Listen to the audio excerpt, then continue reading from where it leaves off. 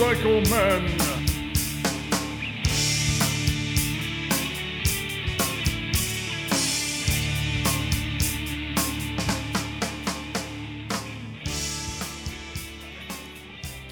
Hello, boys and girls, and welcome to the Motorcycle Men podcast. This is episode 232, and we've got another wonderful interview episode for you today. But first, the Motorcycle Men podcast is brought to you by Scorpion Helmets. For the last 15 years, Scorpion EXO has been dedicated to offering high-quality, innovative motorcycle helmets and technical apparel at an incredible value. Some of the world's best helmet and apparel designers spend countless hours developing and testing Scorpion EXO products to ensure that each and every Scorpion EXO helmet and garment will surpass user expectations.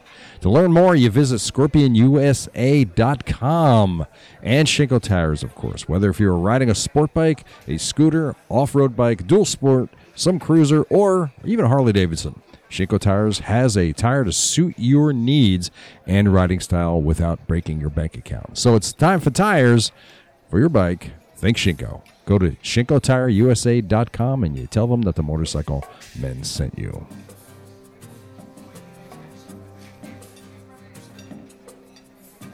All right, now, I have interviewed quite a few world travelers on this podcast over the years, and each of them have their own very interesting story.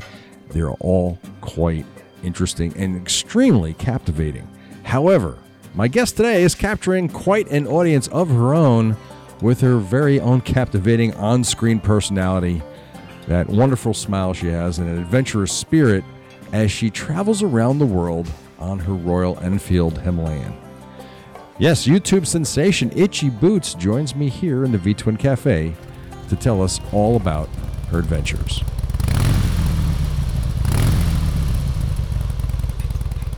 All right, joining me now all the way from, where are you? Salta, Argentina. Is Noralie, otherwise known as Itchy Boots. Noralie, welcome to the podcast. Thanks for inviting me. I'm glad you can make it. You know, I knew you've been traveling around, so nailing this interview down was going to be a trick, but I'm glad we were able to connect. So for those people out there who don't know who you are, why don't you tell us a little bit about your motorcycle self and what you do? This is where you tell us about your channel and stuff. All right. So, yeah, my name is Noralie, and I am from the Netherlands. And I quit my job, sold my house, and left the Netherlands about a year and a half ago.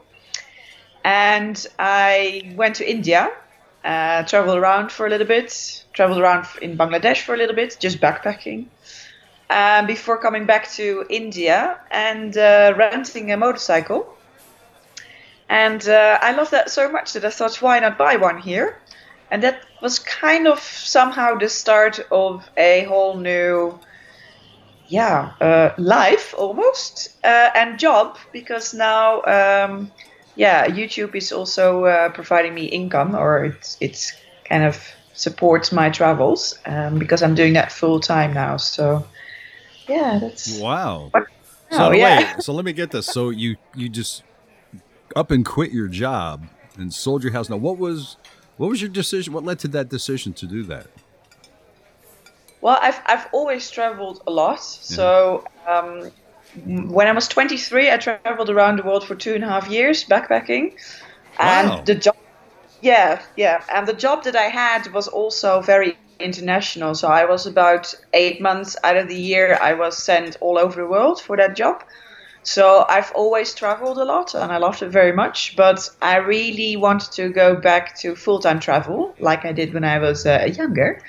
So that's why I thought, you know what, I'm just gonna go travel again and try to see if I can make money while traveling to actually support this lifestyle and not just kind of blow through my savings. Right. Wow. Okay. So there you go. And you're living the dream every person wants to do. Quit their job and just travel around on their motorbike. Wow. Wow. So tell us about the channel, Itchy Boots. How did you come up with that name? Yeah. So my surname is Schoenmaker. which means shoemaker. Mhm. And I was thinking when I was thinking of a name, I was thinking along of the lines of the expression to have itchy feet, Mhm. because I always, wanderlust and I always want to move and travel. And so Itchy Boots is just a play on itchy feet, kind of incorporating my surname. Okay. All right. Well, that's So, simple enough. Okay, I get it. All right. in contrary to a lot of people's beliefs, my boots are not actually itchy. Well, that's Set a up, good yeah. thing. Seems like you're traveling as much as you are. That would be horrible to have itchy boots. Yeah. So now that we know that how you financed this trip, which is great. So you're from the Netherlands, but you didn't actually start this whole thing. You started by renting that motorbike in India. Was that your Yes. first time on a motorbike?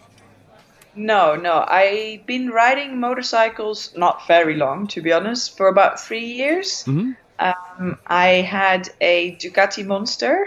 Really? Ooh. Yeah, so a completely different game. And I sold that bike as well when I left the Netherlands.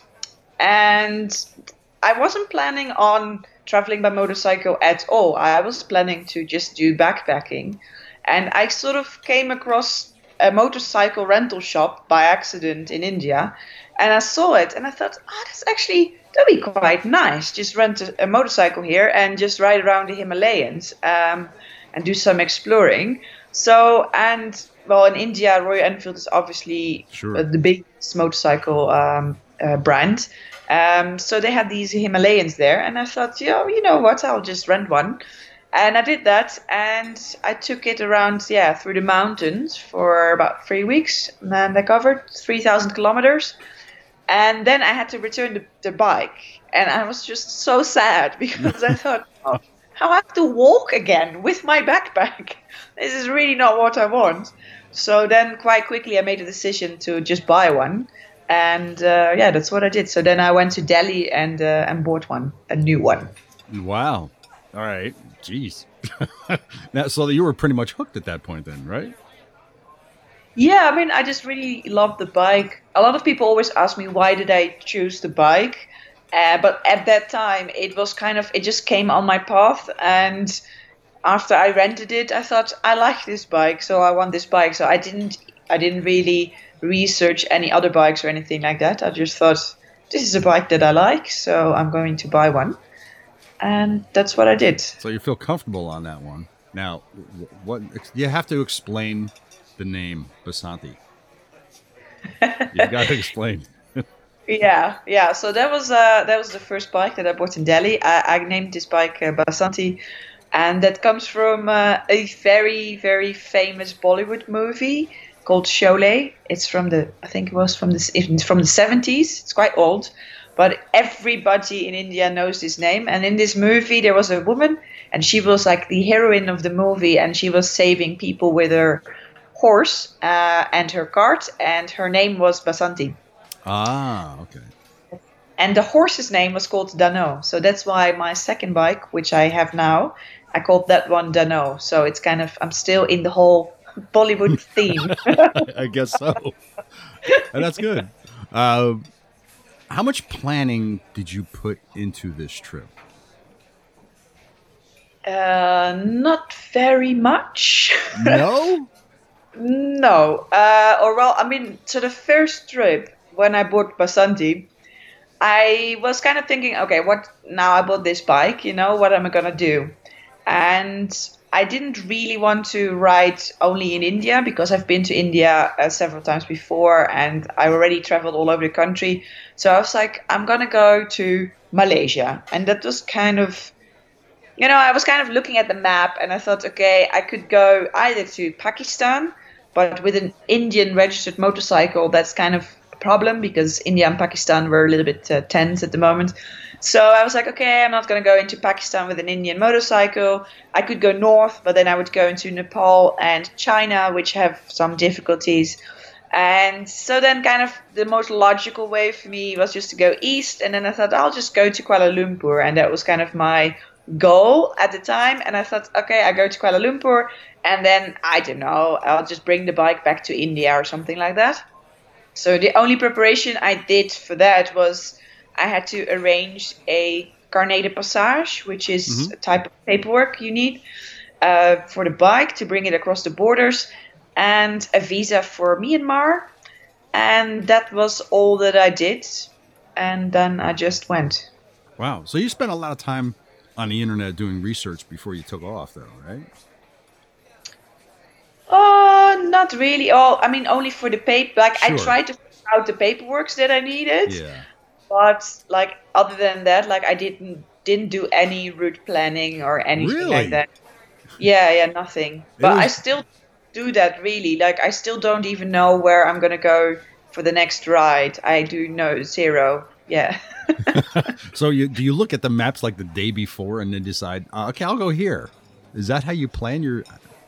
Kind of. I mean, Really? Well, I guess that's kind of good. I have a rough idea. So I Okay. kind of have an idea of, okay, I'll go through these countries and I might spend 1 month in this country or something like that. But the exact route, I just determined like the evening before I go, just because you never know what's happening anyway. And it Yeah. all depends on the weather. And in many places, there are roads that can be closed, or there's political stuff going on, which Sure. you might want to go somewhere else. Like, for example, now I avoided Santiago, for example, because there were some protests going on.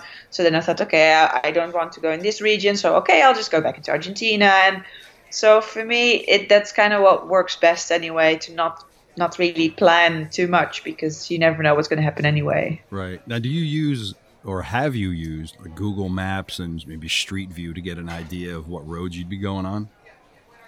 No. No. Wow. So Yeah. and in a way, you kind of like blindly picked the direction and just went, which is pretty adventurous, actually. Yeah, I guess so. Yeah, I mean, the point is the point is also, I mean, it is also a lot of work to do all of this planning. I mean, if Oh, you sure. want to know exactly everything about the road conditions or exactly everything, then you would need months and months of planning, and I just don't really want to spend that time.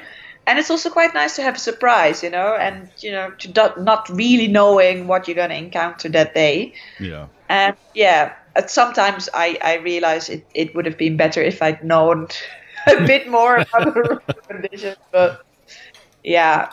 No. That's Well, kind of- it was surprises like maybe cows and other animals on the road, right? Yeah, those you'll have anyway. That is especially in India, the cows are a big problem. They just walk or sleep in the middle of the street, and that's one of the reasons why I never ride in the nighttime or in the dark, because you just can't see them, as well as potholes or anything like that. Right. But that was the first day that I left from Delhi on this trip with Basanti. And I left early in the morning because I was just so super stoked to leave. And I was like, yay, let's go. And let's leave early and leave Delhi without, before traffic and everything. So it was still kind of dark when I left. And then I almost hit a cow, which was laying like right in the middle of the road. And I didn't see it until like the very last minute. And that was, kind of the moment where I thought, okay, no riding in the dark or anything like that, because it is really, really tricky. Now, did that problem follow you all the way through Asia as well? With the animals? Yeah. Yeah, kind of. Yeah.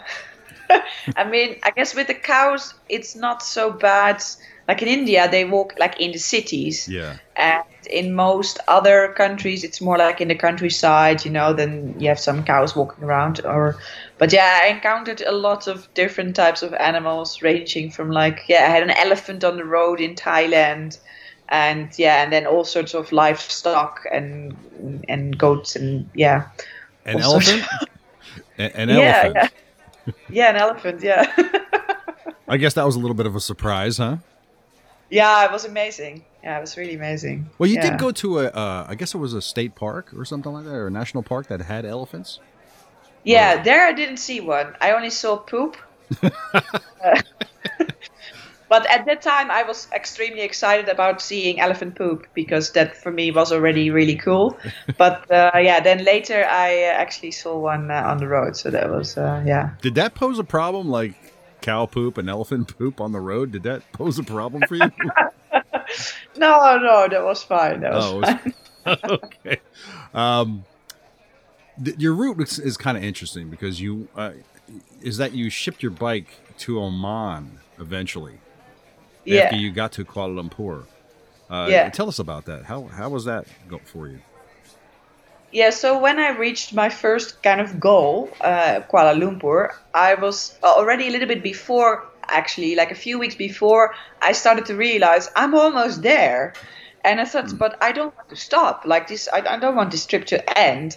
So I started kind of thinking, okay, what can I do? Because in that part of the world, I could have continued towards Indonesia, but there's all these islands, and then you have to island hop all the time with your motorcycle, so it was a bit inconvenient.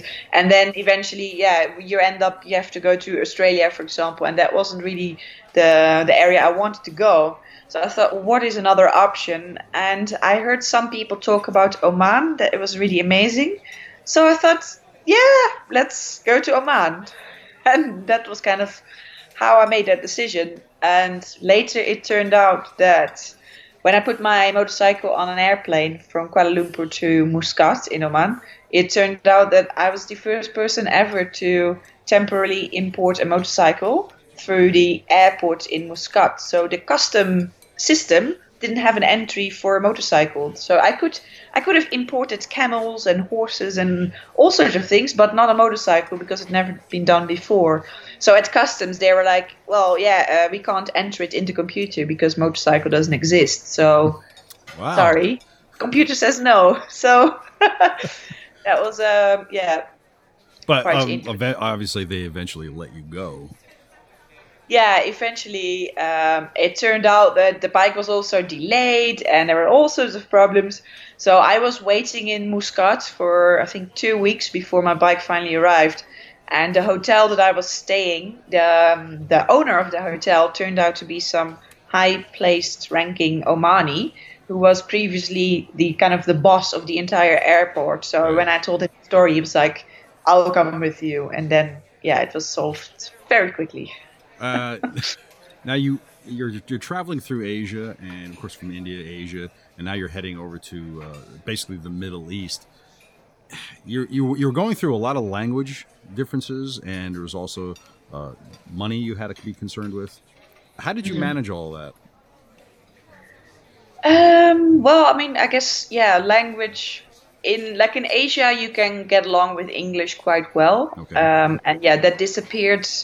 In Oman, it was still okay, but yeah, like in Central Asia, English just wasn't really spoken, and it was either in Iran Farsi, or in all the stans it was Russian. You could kind of communicate with, which I don't really speak, but apparently enough to kind of get around. Yeah, in my opinion, you don't really need to really speak a language to be able to travel in a country. Right. And I mean, all you need to know is, you need to find food and you need to find accommodation and petrol. And those are basically the things that you need.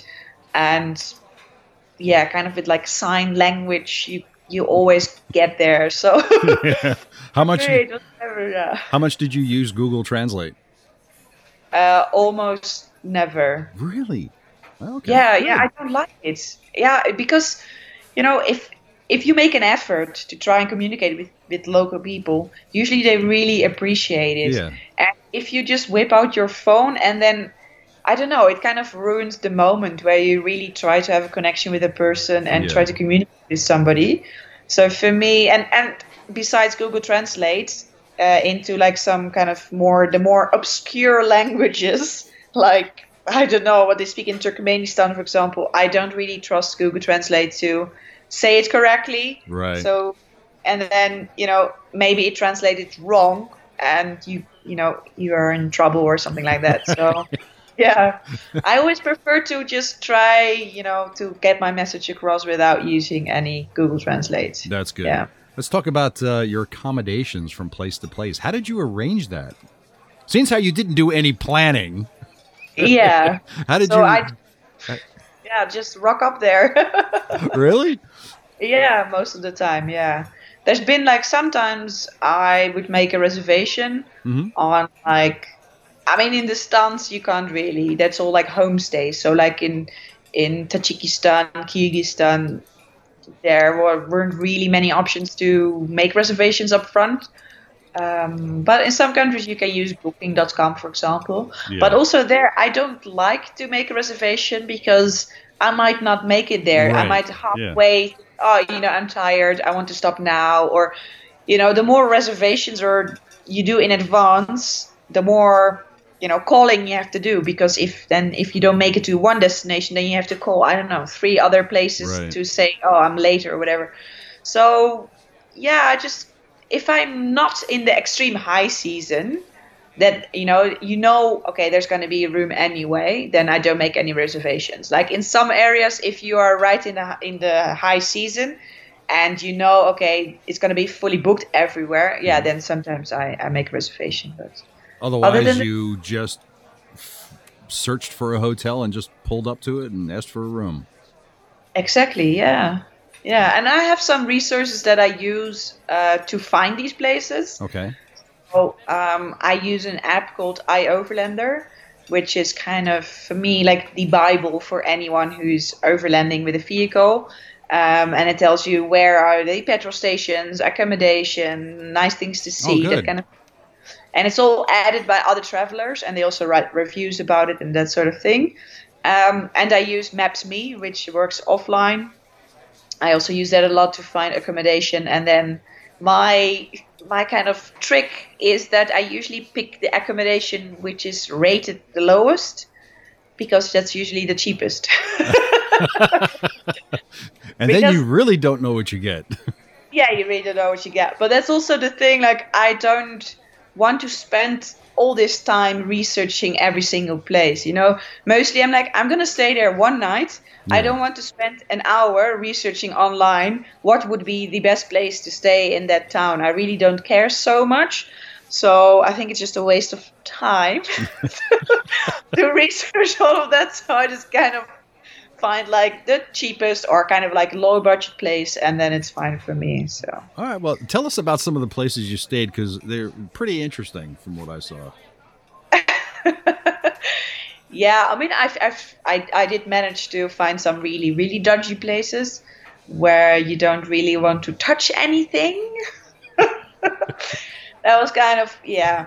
But usually those were the ones that I stayed just because there really wasn't any other option. I mean, I do like a room which is, clean or something like that. But yeah, you did stay in a tree house. Oh yeah, that was really cool. Yeah, that was in India. Yeah, that was a nice one.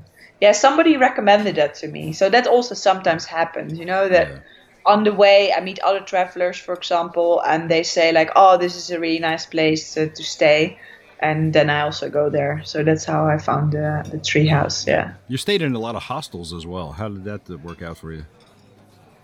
Yeah, I mean, hostels are pretty cool because it's easy to meet other people. Yeah. That's why I usually stay there.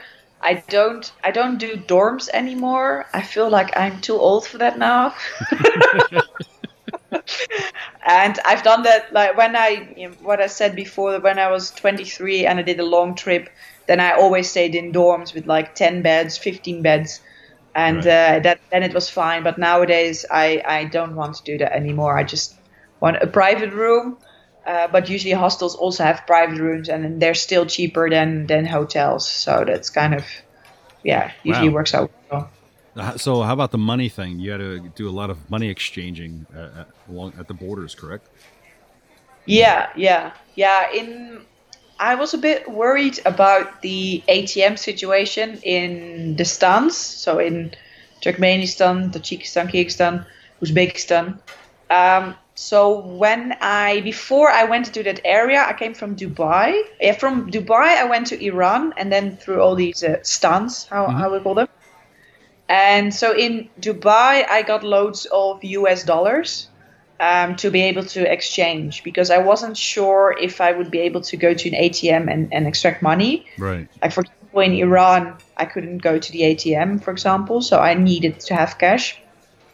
And I think, there are a handful of working ATMs, I think, in Uzbekistan and Tajikistan, but I prefer to just to do cash. And what you said, at the borders, there were almost always money changers, and you could just exchange the money, or that always worked out pretty well. That must have gotten it had to get confusing after a while. But you come to the new place and you're exchanging money, but now you have all these small denominations of money you have to exchange over. And was it always equal, or did one worth more than the other? Yeah, no, it's always a different rate, right? So, but usually I would look it up in advance, kind of what was the exchange rate. So then you know that you're not being like extremely cheated by the money changers. I think you have to accept that you always lose money if you change. That's a given, course, right? yeah, So right. every time you exchange money, you lose some because of the exchange rate. But as long as I wasn't like completely ripped off like entirely, then it was pretty okay. And nobody actually tried to rip me off. I always got pretty decent rates. So well, good. How are the people up to this point, going through Asia and into Oman? How is their interaction with the cultures? I mean, I guess if you're traveling on a motorcycle by yourself, and then as a woman, people are really surprised to see that. And to be honest, it doesn't really matter where I am. In every country I go, people kind of react the same, and they're like, "Oh, are you alone?"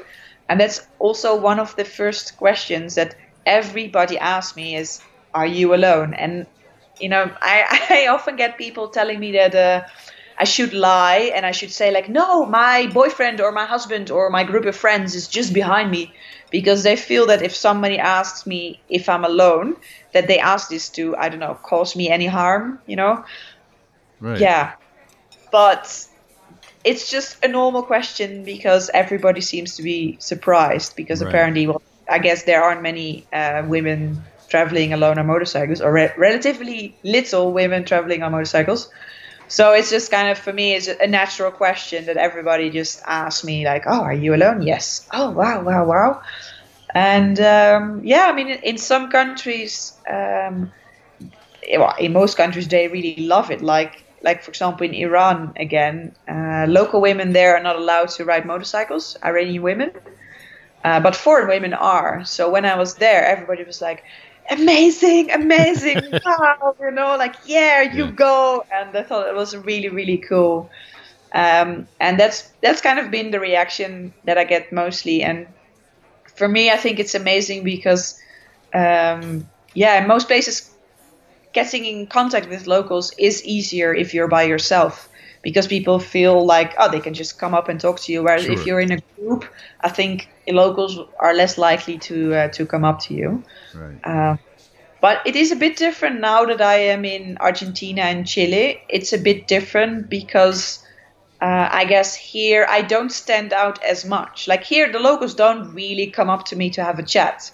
You're just another person on a motorcycle. Right. Whereas in Central Asia, it was much more rare, I guess, or strange, and a lot more people would come up to me to talk to me. So that's kind of a difference that I see now. Did you meet other motorcycle riders along the way?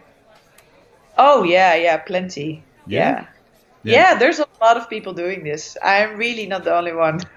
Okay, I think I think many people think that there are not a lot of people doing this. I think that's the perception. Everybody thinks that, once in a while, someone like you comes along and just rides around the world and they report about it and they go, okay, yay. And that's it. But, you're telling me that apparently a lot of people are doing this. But, it's just, how would you say that? It's just your, I mean, from my perspective, there are a lot of people doing it, because I am kind of like on this route, and you meet them. So you're in this little world, and then you have the feeling that everybody is doing this. And that is, of course, also not really the case either. Right. But Yeah. Did you meet any other women riders?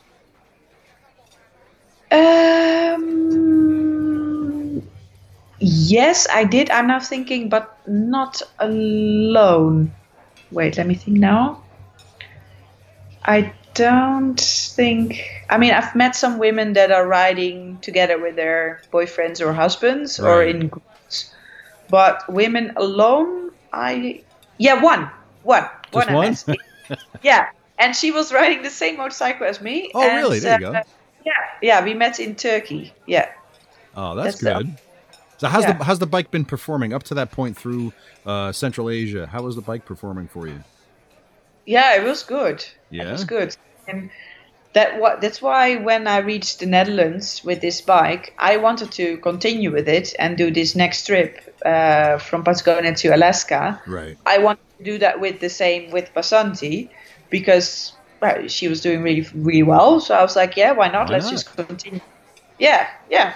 So that's why I tried to get this bike on a Dutch license plate and all of that. And unfortunately, that didn't work out. So I didn't have really another option. But if I wouldn't have managed to do that, then I would have just gone with the same bike. Right. Yeah. Well, that's good. Well, up to that point through Asia and through the Middle East and Russia and all that, how many miles did you do up to that point when you returned back to the Netherlands? I'm really bad with miles. I know kilometers. Oh, okay. Kilometers is fine. That's fine. Because I can do the math. Okay. Yeah, that was 36,000 kilometers. 36,000? Okay. Yeah. So for those stupid Americans, 22,500 miles. Wow, that's very impressive. And the bike was perfect throughout the whole time, right? Yeah. I mean, I burned my clutch blades halfway through. Good job. But yeah, you have to do that once, right? To know how it smells like. How many tires did you go through? Wait, that's a good question. Let me think now. 3 sets. Really? Wow. But the third set was quite new. So, like 2 full sets and then like a little bit. Was there a lot of opportunity to have maintenance and work like that done along the way? Yeah, it was not bad, to be honest. Especially in Southeast Asia. There was Royal Enfield pretty much present in every country. Right. In Central Asia, I knew up front there's not going to be any support and there's not going to be anything. And I was so worried about not finding tires, for example, that I dragged a whole set of tires with me for 11,000 kilometers, which is something that I would never do again. Because, it was just a hassle and it was super heavy, of course. Yeah. But, I mean, at the time, I didn't know, right? And I was just like, yeah, but what if I don't find tires and I'm stuck somewhere and I have to wait for weeks to get some tires here? So I thought I'd just bring them with me. So, I mean, at the time, I think it was the right decision. Now I would maybe do it a bit different. I mean, now I don't want to drag tires with me anymore. No. Now, you did your own maintenance on the bike mostly, right? Well, little maintenance. A little bit. I mean, now maybe you make it sound like I'm really good with mechanics, and I'm really not. I mean, I do the small things, like I take care of the air filter and the chain and, that sort of thing. But I'm really not very good with mechanics. So you need to find that shop to do it for you, right? Sorry? So you needed to find that shop to do it for you, right? Exactly. Yeah. I mean, I wish I could do it, but I'm just not very talented. So I guess you have to recognize what you're good at and what you're not. And well, it looked like in one of your videos you made an attempt at changing your tires out in South America somewhere. Oh, no, that was because I had a flat. Yeah. I have tube. Yeah, okay, yeah, that I can do. Yeah, so I have tubed tires. Right. And, on the first day leaving Buenos Aires, I had a nail in my rear tire. So yeah, that was a bit of a bad luck. But yeah, no, I can change that. I can do that as well. Now, was that difficult for you? Was that your first time doing that? It was it was the first time that I had to do it. So it took me a long time. It took me like 2.5 hours. Yeah. By myself, and but I did it, and that's when you've done it then once in the field, without any help, then okay, next time it will take me maybe an hour and a half, and maybe eventually I can do it within the hour if it's necessary. But I've done it once, and then I vowed I would never do it again. Because it was difficult, and I was like, I'm glad I did it and I learned how to do it, but I would imagine maybe the type of tires that you're using are a little different than what I use. Maybe they're more pliable. I don't know, but I now if I get new tires, I just bring the tire to the dealer and I go fix this. That's what I do. Yeah, I think with a lot of motorcycle rims and tires, breaking the beat is really difficult. Yes, it is. Yeah. But with my bike, that is not. You don't even have to do that. Really? Yeah. I wonder if it's the tire. I don't understand. I don't know. I don't know if it's the tire or the rim. But in any case, that is just not an issue at all. So you can just immediately pop it open. So I guess that is okay. What a bit easier. Yeah. No. Well, I'll never do it again. That's for sure. So now you get back to the Netherlands and you want to do this trip with Basanti, but there's a problem. Yeah. You want to tell us about that? Yeah. So when I bought Basanti in India, as a tourist, you can't actually register this vehicle on your own name, right? You can only do that if you're a resident in a country. Okay. So I had somebody else buy this bike, registered on his name, and then I gave him the money, and we made an affidavit stating that I was the actual owner, but it was registered on his name, right? So I crossed 25 borders or countries with a cycle, which was not registered on my name at all. And I managed, yeah. Okay. I did manage, but every single time I was so extremely nervous for every border crossing because I was always afraid they would say wait, what? Did you steal this motorcycle or you're not the owner? We will not let you pass, right? So when I reached the Netherlands, I was already thinking I don't really want to continue this way. And what I've heard is that in Central America and especially Mexico, they will really, really not let you pass with a vehicle which is not registered on your name. Right. Okay. I thought I really have to figure this out. So I thought, okay, let's try to get it on my name. So then I'll try to get it on Dutch plates on my name. But that was just not possible. There are apparently a lot of European laws and rules and regulations. And because Basanti was made for the Indian market, it had slightly different specs. And well, anyway, long story short, it was impossible to have her on Dutch license plates and to register her on my name. Okay. So I was kind of, sitting there thinking what to do now. And was that sad for you? Yeah, it was. Yeah. I was thinking, I just really wanted to continue with this motorcycle. Yeah. And then when you then realize that you can't because of some regulations, it was really a bit of a bummer. But I didn't really have much time to be bummed about it because then really quickly the importer of Royal Enfield in the Netherlands, I was talking to them about this, because they were trying to help me out with this paperwork to try to get it on a Dutch license plate. And then when that was impossible, they said, you know what, we'll make you a deal. You give Basanti to us, and we will put her on display, or on motor fairs or something like that. And then you get a new one, new Himalayan, but then on your name registered. Wow, what a deal that was, huh? Yeah, so then I was like, okay, so I kind of lose Basanti, but then I can continue with my trip. And so, I obviously took the deal because it was the best option for me, because the fact was also because I couldn't put Basanti on Dutch license plate, I also wasn't allowed to ride her in the Netherlands anymore. I could only ride her in the Netherlands for 2 weeks, and that was it. So she was going to be a museum piece anyway, and I wouldn't be able to ride her anymore. So then I thought, well, then she might as well be on display so that other people can, I don't know, also have a look at her. And I can continue the trip that I want to make. So that's kind of how that's all went. And yeah. Now, did Royal Enfield take Basanti with the hard cases as well?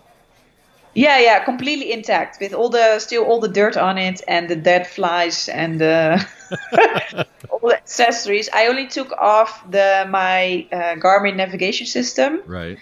Because that wasn't necessary anymore. But other than that, she remains completely intact. Yeah.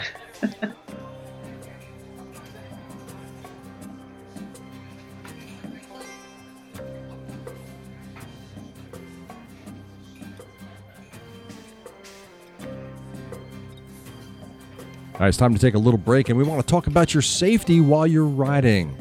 Everyone knows that when you're on your bike, you want to dress for the slide and not the ride, because accidents happen and road rash sucks.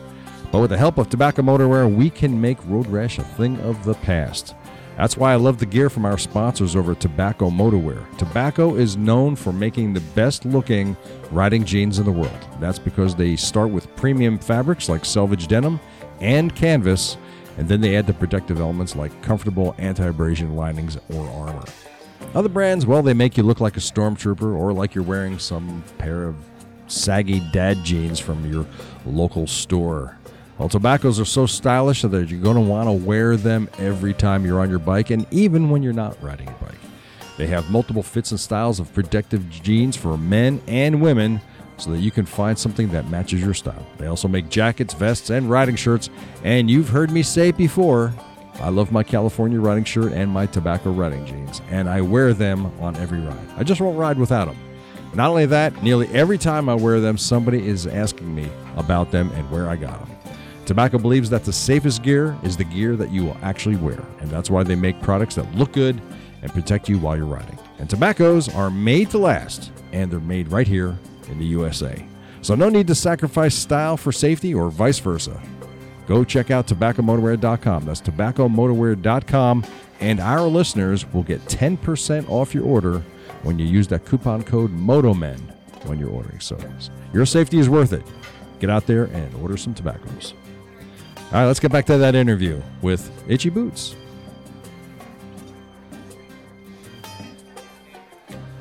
Wow. Now, for most of that trip, you were using your phone for navigating. Yeah. How did that work out for you?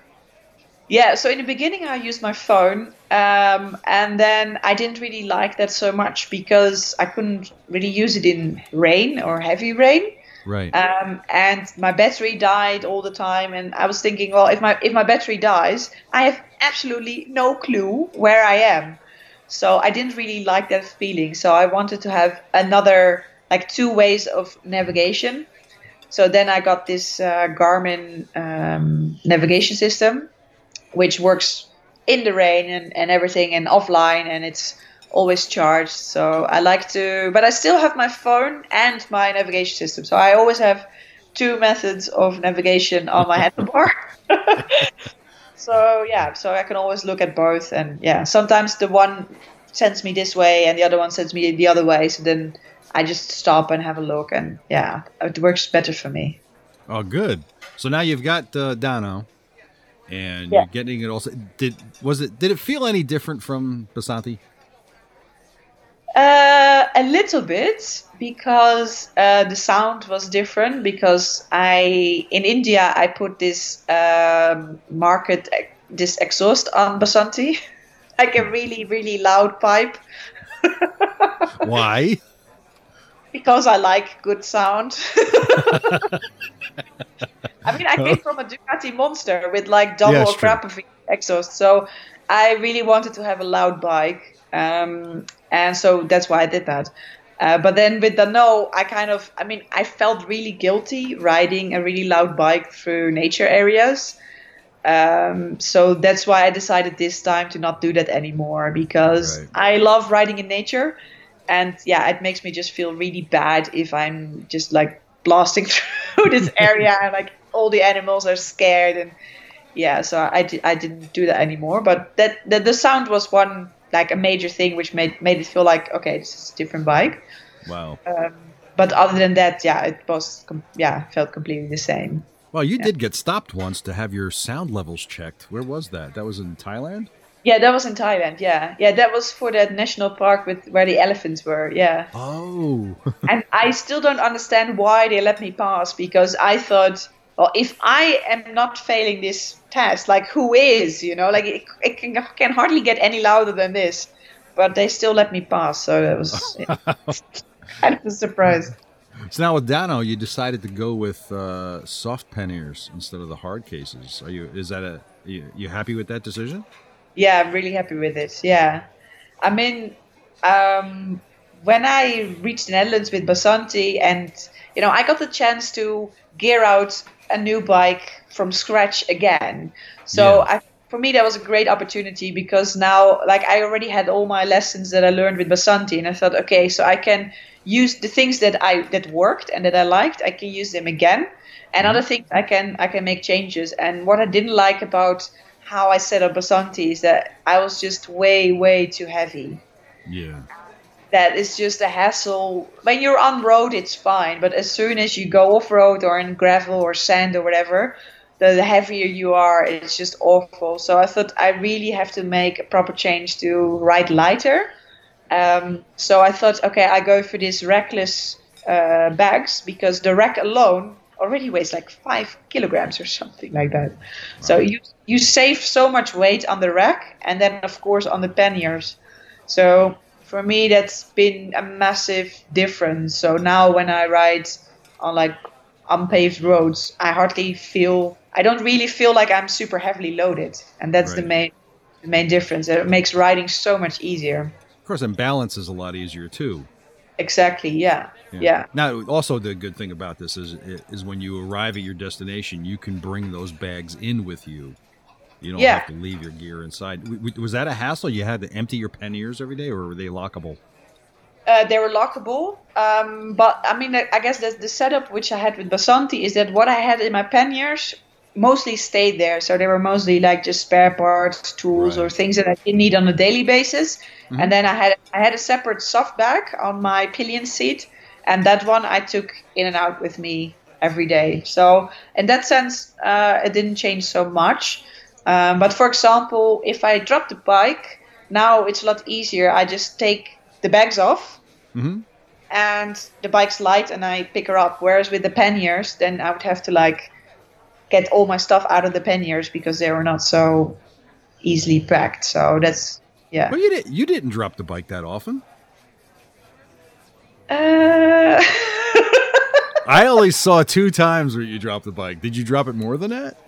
I dropped it a few more times. Yeah. I mean, I'm not always recording, Yeah. And I also don't always feel like recording every single thing, So yeah, but there's been a few more bike drops, definitely. Yeah, or like these stupid drops that it's parked. I mean, I had that more often with Basanti, to be honest. That because the side standard of this motorcycle is really straight. So the bike is standing too straight, so then it really easily tips over if it's kind of a little bit on a slope, or if it's a bit windy, for example. That happened many times. Yeah. Wouldn't it have been easier to just use the center stand? Sorry? Wouldn't it have been easier to just use the center stand? Yes, but to put the bike on center stand when you have all the luggage on it, that's not so easy, because the center stand on this bike, it's really high, so you really have to lift up. I can do it, but not with all the luggage on it. Then it's too heavy. So now here you are on your way to Argentina. Was that, first of all, that's a super long trip, from the Netherlands down to Buenos Aires. Then you had to get the bike. The bike went on the plane, right? Yes. Yeah. So was that a difficult process to get all that taken care of? No, it was actually. This time it was super easy because, because I had a good company. That's the difference. When I shipped the bike from Kuala Lumpur to Oman, it also went on the plane, but I had a shipping agent which had never done it before. Right. So that took forever, and it was quite difficult. But now, this time, I went to the UK. So I first went from the Netherlands. I took the boat to the UK, to London, and there I dropped it at a company called James Cargo, and they are specialists in this type of thing. So then it's a matter of, okay, drop the bike, cheers, bye. And I think 2 days later, I got a message, it's on the plane. You got to go to Buenos Aires now. So it was a matter of a few days, and it was in Buenos Aires. So that went really smooth. So wait a minute. Were you on the same plane that the bike was? No. Okay. So you No, arrived first, or the bike arrived first? Yeah, so the bike went on a cargo plane. Okay. And when they told me which flight it would be on, I quickly booked my own flight, and I arrived like half hour before the bike. Wow. Yeah, and then I did hire a local agent over there in Buenos Aires because it's really difficult, the whole custom process, and you have to do so many steps which you don't know how to do Right. them. So I hired this agent, and they helped me, and then I arrived in the morning, and in the afternoon I was riding out of the airport. So that was really, really great. Wow. So you've been to Argentina before, right? Yes, yeah. So you're pretty familiar with the whole country a little bit. Yeah, I traveled there before, and I worked there. I worked in Buenos Aires for some time as well. So I'm a huge fan of Argentina. I just really, really love Argentina. But did that alleviate some of your maybe anxiety to do this part of the trip on a motorcycle? Did that help? Maybe. I didn't really have anxiety. Oh, good. All right. Did you have any? Were you anxious at all about to get moving once you got there?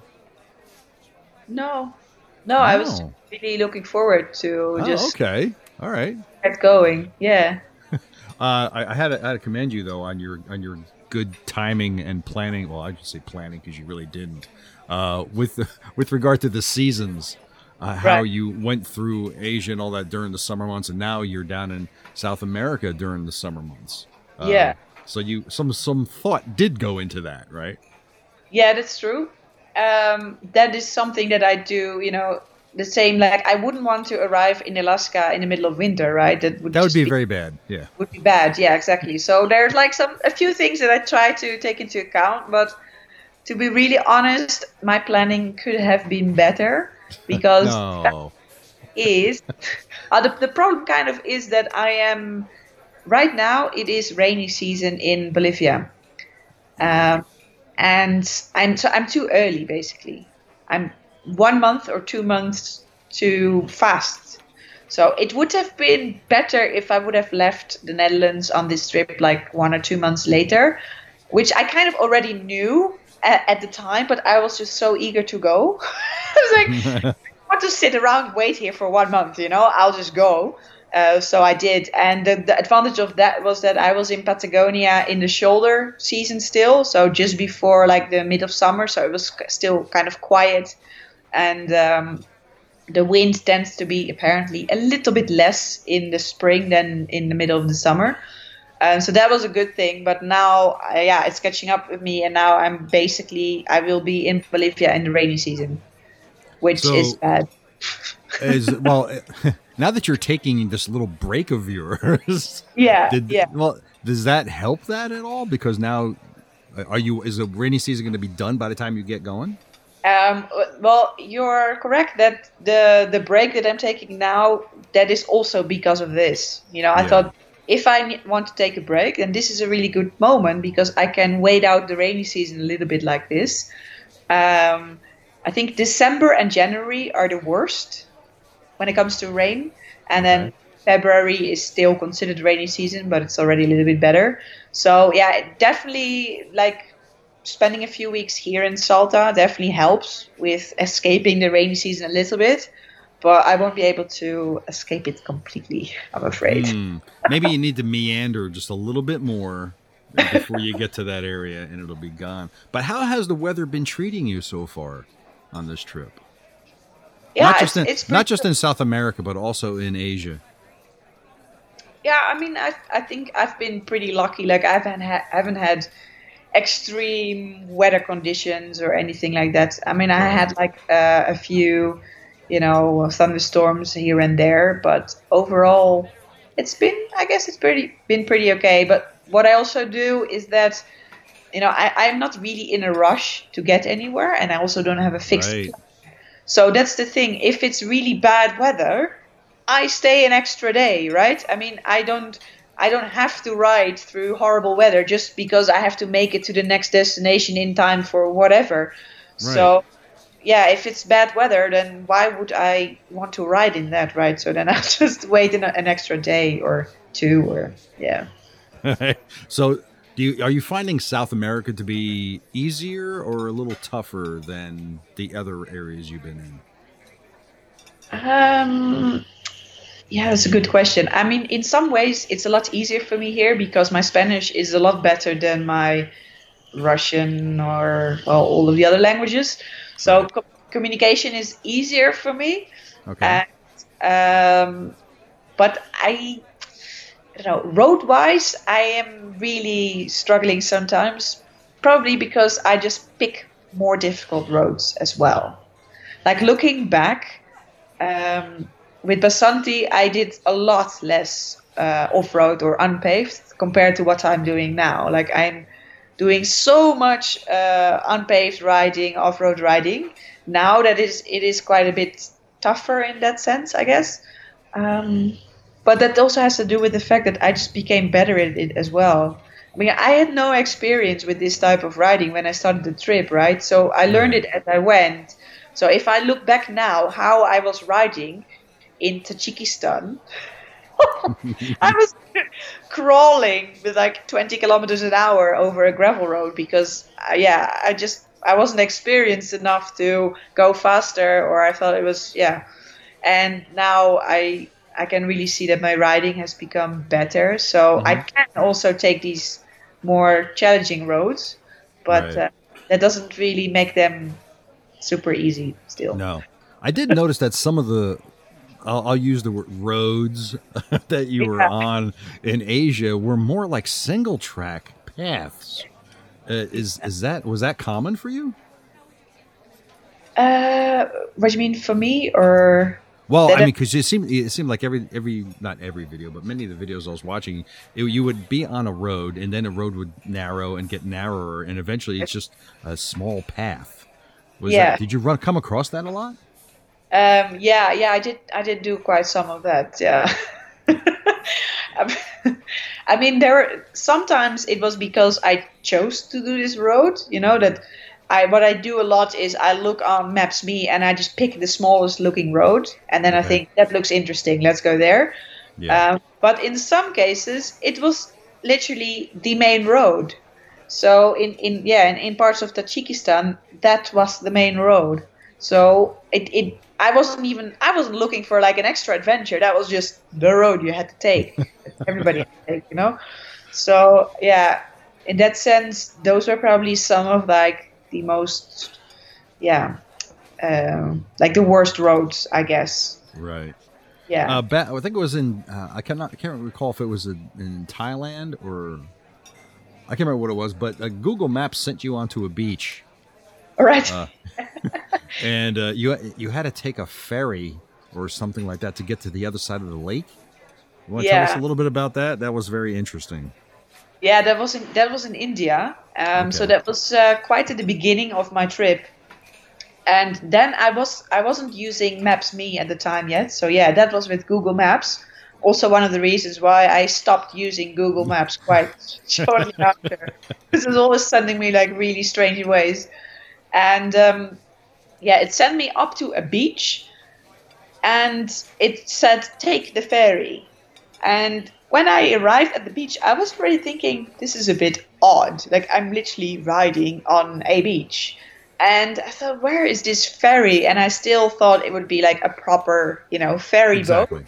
Yeah. And it was a huge river that I had to cross.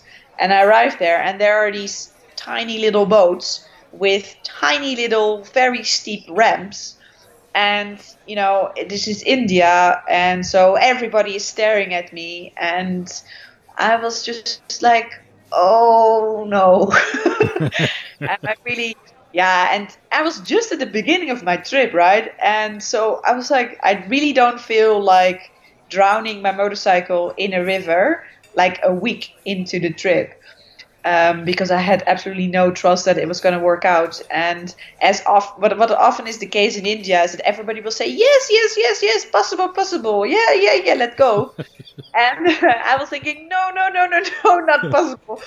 So, yeah, there was a time that I thought, okay, I have to turn back and find a bridge or something because, yeah, it was really, for me, not worth the risk at the time. Yeah. Wow. How far out of your way did you have to go to get to where you needed to go? Oh, far. I can't remember. I think it was a few hours ride to find a Really? bridge. Wow. Yeah, yeah. About how many miles or kilometers did you do per day? Do you recall?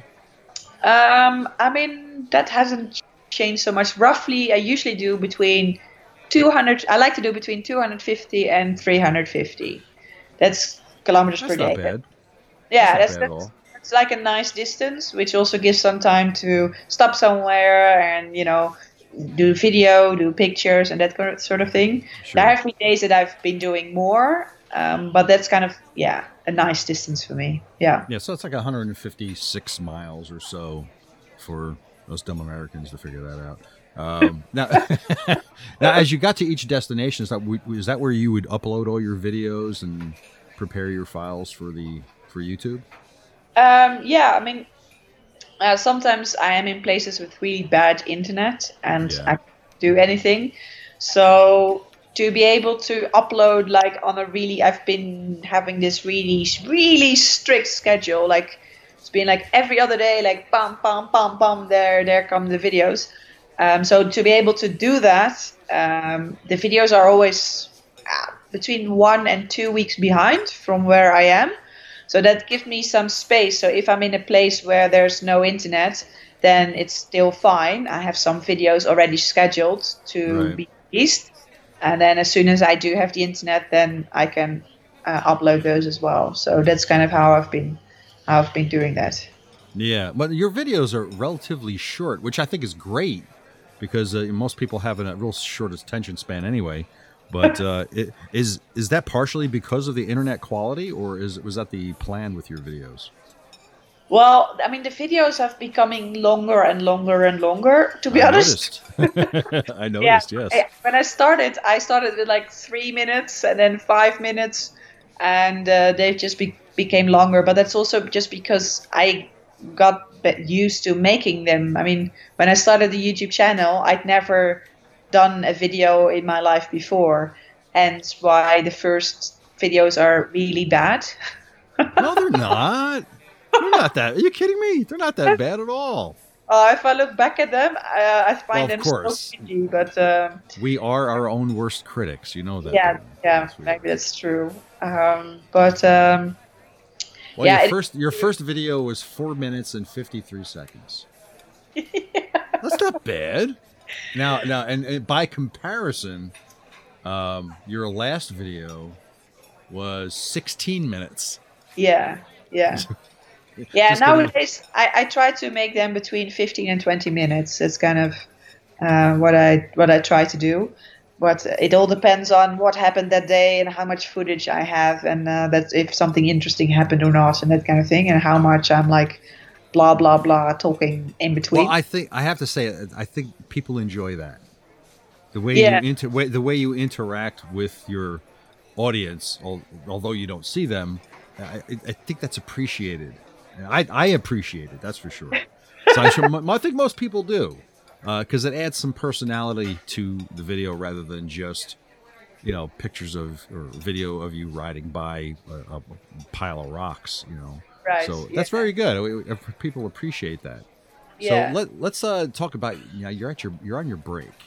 Now your Yeah. plan is to go to Alaska. Right. Yeah. Now, have you thought at all about that? About what?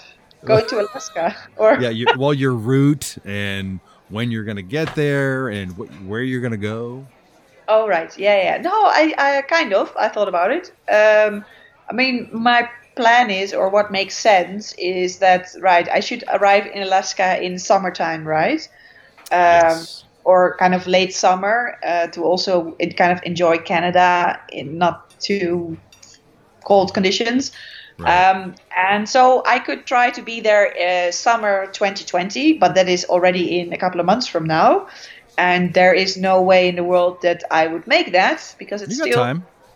still too far. Yeah, and I got time. So I Yeah. figured, all right, I will be there in summer 2021. And that Really? is Wow. my plan. So So you think it's going to take you that long to get through the remainder of South America, Central America, the States, and Yeah. Canada? Yeah. yeah.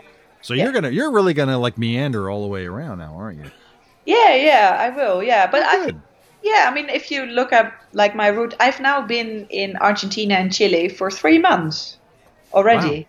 Okay. So, and that was just going down and back up again. So I do like to, circle around. I don't like to take the shortest route. If I would follow the Panamericano highway all the way, yes, you could do it in, I don't know, in 3 months I would be up there. But Right. there's no fun for me.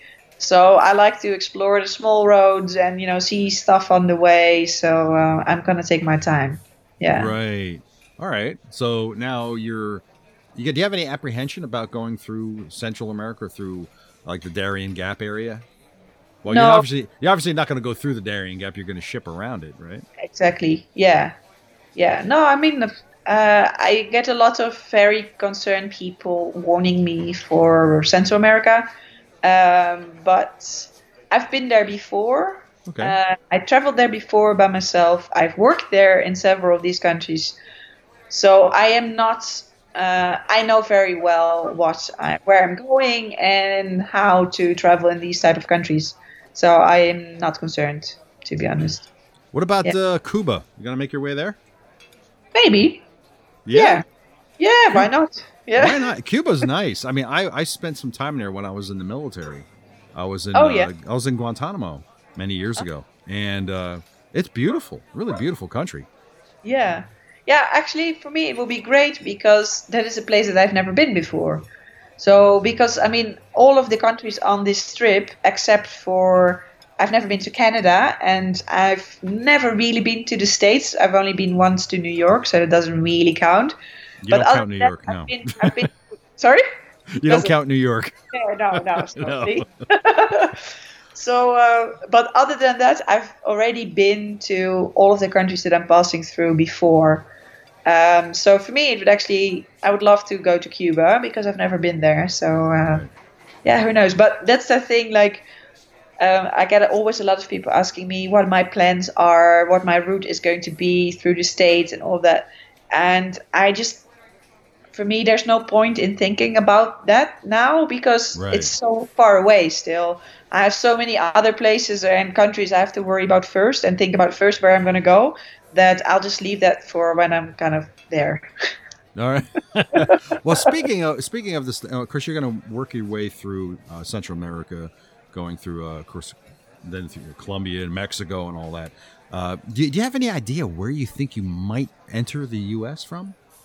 No, probably. I mean, probably Baja. Yeah, Baja. Okay. Baja. So yeah, well, you might want to avoid entering through Tijuana. It might be a problem. Yeah, I know, but that's the same thing. Like, I will worry about like which areas in Mexico I'll pass through when I'm kind of there. But the only thing what I do know about the States is that also given how much time I'm kind of giving myself to reach Alaska, I do have time to do a proper tour through the US. And that is something that I would really love to do. I think if you want to see the United States, I think you have to have your own vehicle. And I Yes, think you a do. motorcycle is a great vehicle for that. And I really would love to explore like all the national parks, and I think there's so much nice things to see. So I do really want to do like a really big trip through the States before going to Canada. I don't want to pass from Mexico straight north, straight to Canada. I think that would be really a shame. So Yeah, it would be. Is there any specific places you would like to see in the States? Grand Canyon. Of course, yes. The Grand Canyon's awesome. But yeah, you're right. The national parks is definitely something you should really, really see. Yeah, yeah. So I'm not so much of a city person in the sense that for me, I don't really enjoy riding a motorcycle in a city.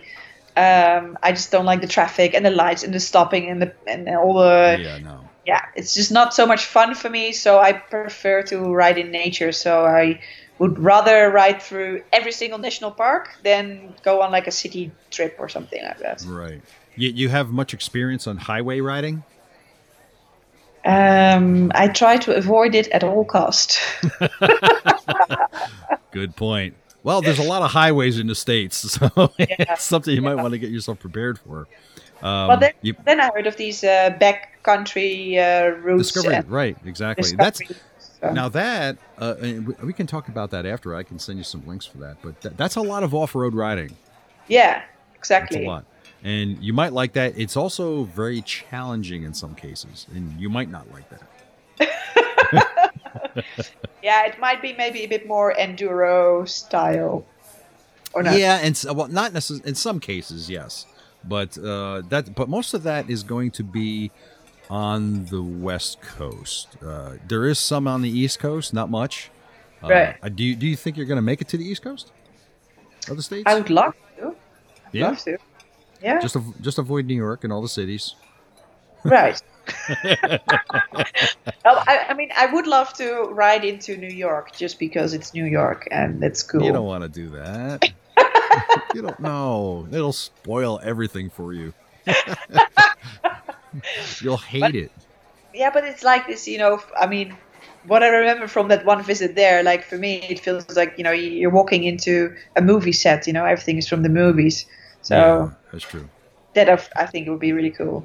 Well, if you do go to New York, you'll have to pass through New Jersey, which is where I am, and then you'll have to come see me. Yes, of course. I'll come have a coffee. Sure, that's it. We'll do that. Now, as far as it goes for Alaska, are you planning or hoping to get up to Prudhoe Bay? Yeah, I guess. I mean, wow, look at that. I don't know. Okay, how about the Arctic Circle? That's what. Let's put it that way. Do you think you're going to make it into the Arctic Circle? I think so. Yeah. Yeah. Yeah. I mean, you'll see when you get there, right? Yeah, like what I don't like to do is put myself like these really, how to say, like sometimes there's travelers and they put like these sort of restrictions to themselves. Like, for example, I can only travel by road. I can never take a boat or anything like another mode of transport or something like that, which is in a way is kind of cool because in the end you can say, I drove so many miles without taking a boat or whatever. But it also restricts yourself. So if I would now say like, oh, I really have to reach Prudhoe Bay in Alaska or something, for me it feels kind of like I'm putting this kind of pressure on me, whereas maybe I don't want to go there as soon as I reach Alaska, or I don't know. I'll just see it when I get there, I think. Right, okay. Well, so what happens after Alaska? That's an excellent question. I have no idea. No? No. Oh. But I figured I kind of still have more than a year to think about that. Mm-hmm. But it kind of depends. I guess if I reach there and I'm still loving this life and I still want to continue riding, then I'll just ship my bike to, I don't know, Russia or something, and then ride from there again or whatever place. But it's also possible that when I reach there that I think like, okay, well, now I've been riding for more than 2 years, I am tired, or I don't want to do it anymore, or I have no idea. I really don't know. I don't see that happening. Why would you stop doing that? If you love what you're doing? Yeah, I love what I'm doing. Yeah. So do what you love and love what you do, right? Yeah. Yeah. I think you need to make it over. You have to. You need to go through Canada from one end to the other, and get up to Newfoundland on the East Coast, and then you need to take a boat and go to Iceland. It's also possible. See, and then from there, who knows, right? Who knows? Yeah. Yeah. So, so you don't know what you're going to do after Alaska, though. That's good, though. You're going to keep in touch and let me know, right? Yeah, of course. Yeah. Oh, well, we'll be following your videos. Now, I like that you're breaking your videos down into seasons. Was that intentional? No, not at all. Now that was kind of after I finished the first, like I didn't name those videos from the start. So after I reached the Netherlands, after that first part, and I started with my new bike, I thought, okay, maybe I should call this season 2, and that's when I did that. But yeah, it does. I don't know. By doing that, it kind of does make me wonder: would there be a season 3? Well, the first season, in your first season, you had 125 episodes. Yeah. So right now in your second season, you're only up to 50. You're up to 50. Yeah, so but it's going to be so many more episodes because the first trip was 8 months and this trip is going to be like a year and a half. So it's going to be double the episodes, I think. So is now the time to split it, make this season 3 after your break? No, I think up until Alaska will be season 2. It's going to be a huge season, yeah. Oh, okay. Are your videos going to get longer? No, I don't think so. I hope not. Because are you going to do a book? Maybe. Yeah. Maybe, I don't know. I mean, I also have a blog. I mean, that's yeah. I also do a lot of writing. I'm also using this break period to work on loads of blog posts and stuff like that. So I do really like writing. But I don't know. I wonder, with all the videos and everything that I'm sharing already, maybe I've said it all. Don't you think? Maybe, but then there's personal perspective on things that we don't get to see or hear. Yeah, that's true. So this is where a book where it's almost like a diary that you're going to share with everyone. Have you been keeping a daily journal? No, that I don't. I mean, I scribble down like a few things sometimes for thing like, I want to talk about that in a blog post or something like that. Right. But no, I don't do that anymore. But I think maybe if I would write a book, then maybe the book would not be about the motorcycle trip, but about this whole adventure on YouTube. Because for me, that is even weirder or crazier than the trip that I'm doing. Really? I mean, how so? Because I started this 1 year ago and started to make a video, and my parents subscribed, and then my brother, and then my auntie, and now a year later there's, I don't know, more than 300,000 people following me, and I'm being recognized on the streets almost every single day in like random small towns by local people or by travelers. And that is just such a strange, I don't know, it's just for me it's something you never expected, for sure.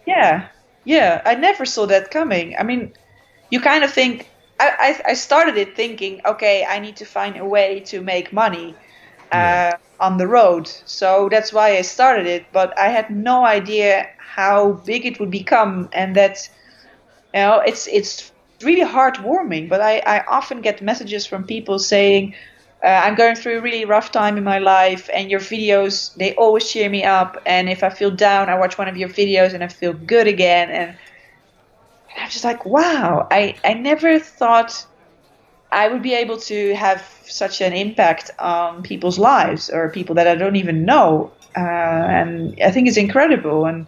Or people that see my videos and say, wow, I thought this country or the people in this country were horrible, or that it was a bad country, and I saw your video and now I realize that, they aren't bad people and we all want the same thing and we all want to be happy and something like that. Yeah. But you're obviously having an impact on people's lives, and that really that has an effect on you, I imagine.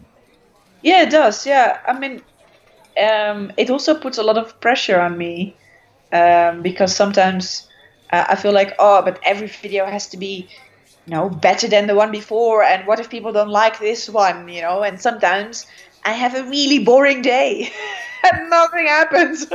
And I think, oh no, now everybody thinks it's boring, or or maybe I put this pressure on myself too. But yeah, I think it's really incredible what the internet can do, or how you can reach people from all over the world via YouTube and share this journey. I think it's absolutely incredible. Well, yeah, and something you have to realize is that you have this wonderful on-screen personality that people are connecting with, and of course you're smiling all the time, and it's beautiful, and you've got this adventurous spirit, and people want to connect with that, and people want to be a part of that. Yeah. So you've impacted a lot of people's lives that way. Well, let me ask you this question: how many marriage proposals have you gotten? Yeah, many. Oh, really? Yeah. Wow, great. Yeah. Now, as far as it goes for your YouTube channel, is that, as far as it goes monetarily, is that helping you? Is it bringing you what you need to get by on a daily basis? Not yet, unfortunately. Not yet. No. No. I was hoping that it would cover everything, but it doesn't. So, I mean, I also make money with my blog. So I also have some advertisements on the blog posts, and I'm selling some stickers, and so I try to do some merchandise things every now and then.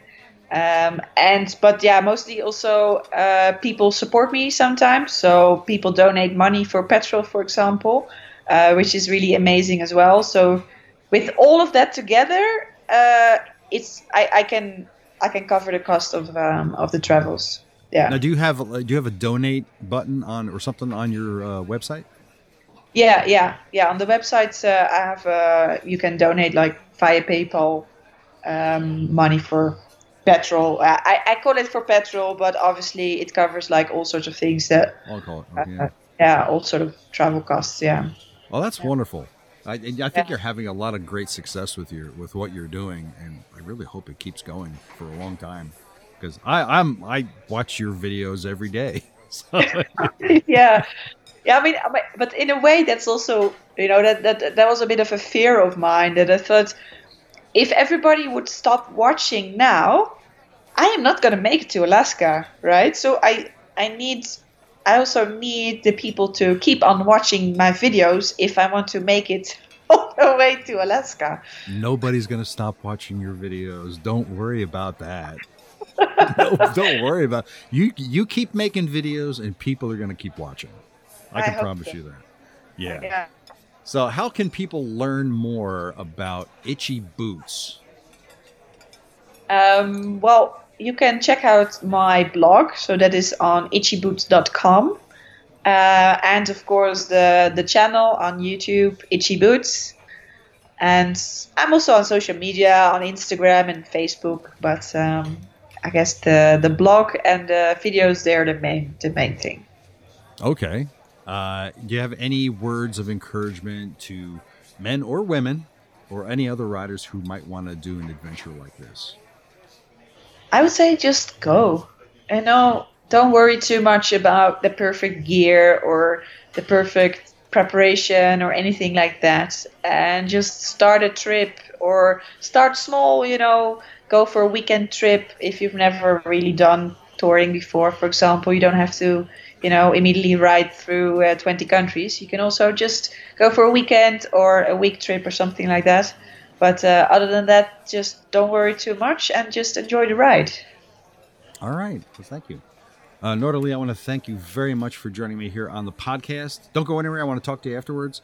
But I encourage everyone to get over to YouTube and start watching Itchy Boots YouTube videos and follow her as she travels around the world. Norderlee, I want to thank you very much for joining me on the podcast. Thank you so much for having me. Thank you. See you. Bye. Bye-bye.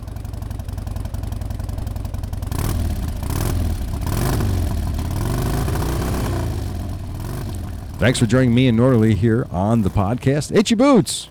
Join me here today in the V-Twin Cafe. You can learn more about her and follow her adventures on YouTube and, of course, on her website at itchyboots.com. So get over there, watch her videos, get all caught up, get sucked in, and follow her and watch her as she goes around the world. Motorcycle Man Podcast is supporting David's Dream and Believe Cancer Foundation. If you would like to help out and be part of something that actually makes a difference, donate today to David's Dream and Believe Cancer Foundation. Go to davidsdreamandbelieve.org to donate. Links will also be in the show notes. The Gold Star Ride Foundation. And the Gold Star Ride Foundation is helping families of fallen soldiers, making a difference in the lives of those who are left behind. If you would like to be a part of a great cause and get some heartfelt miles in, go to goldstarride.org and learn how you can participate in the next Gold Star Ride. Don't forget to check out our fellow podcasters, YouTubers, and bloggers and vloggers out there whose links you will find on our links page, like Itchy Boots. All of these media outlets and many more out there will do great things to promote and encourage our sport and our passion. All right, so from Tim and Chris and Justin, I am Ted, your host here on the Motorcycle Men Podcast. Thank you very much for listening. And remember, we say stupid crap so you don't have to. Enjoy your ride, kids.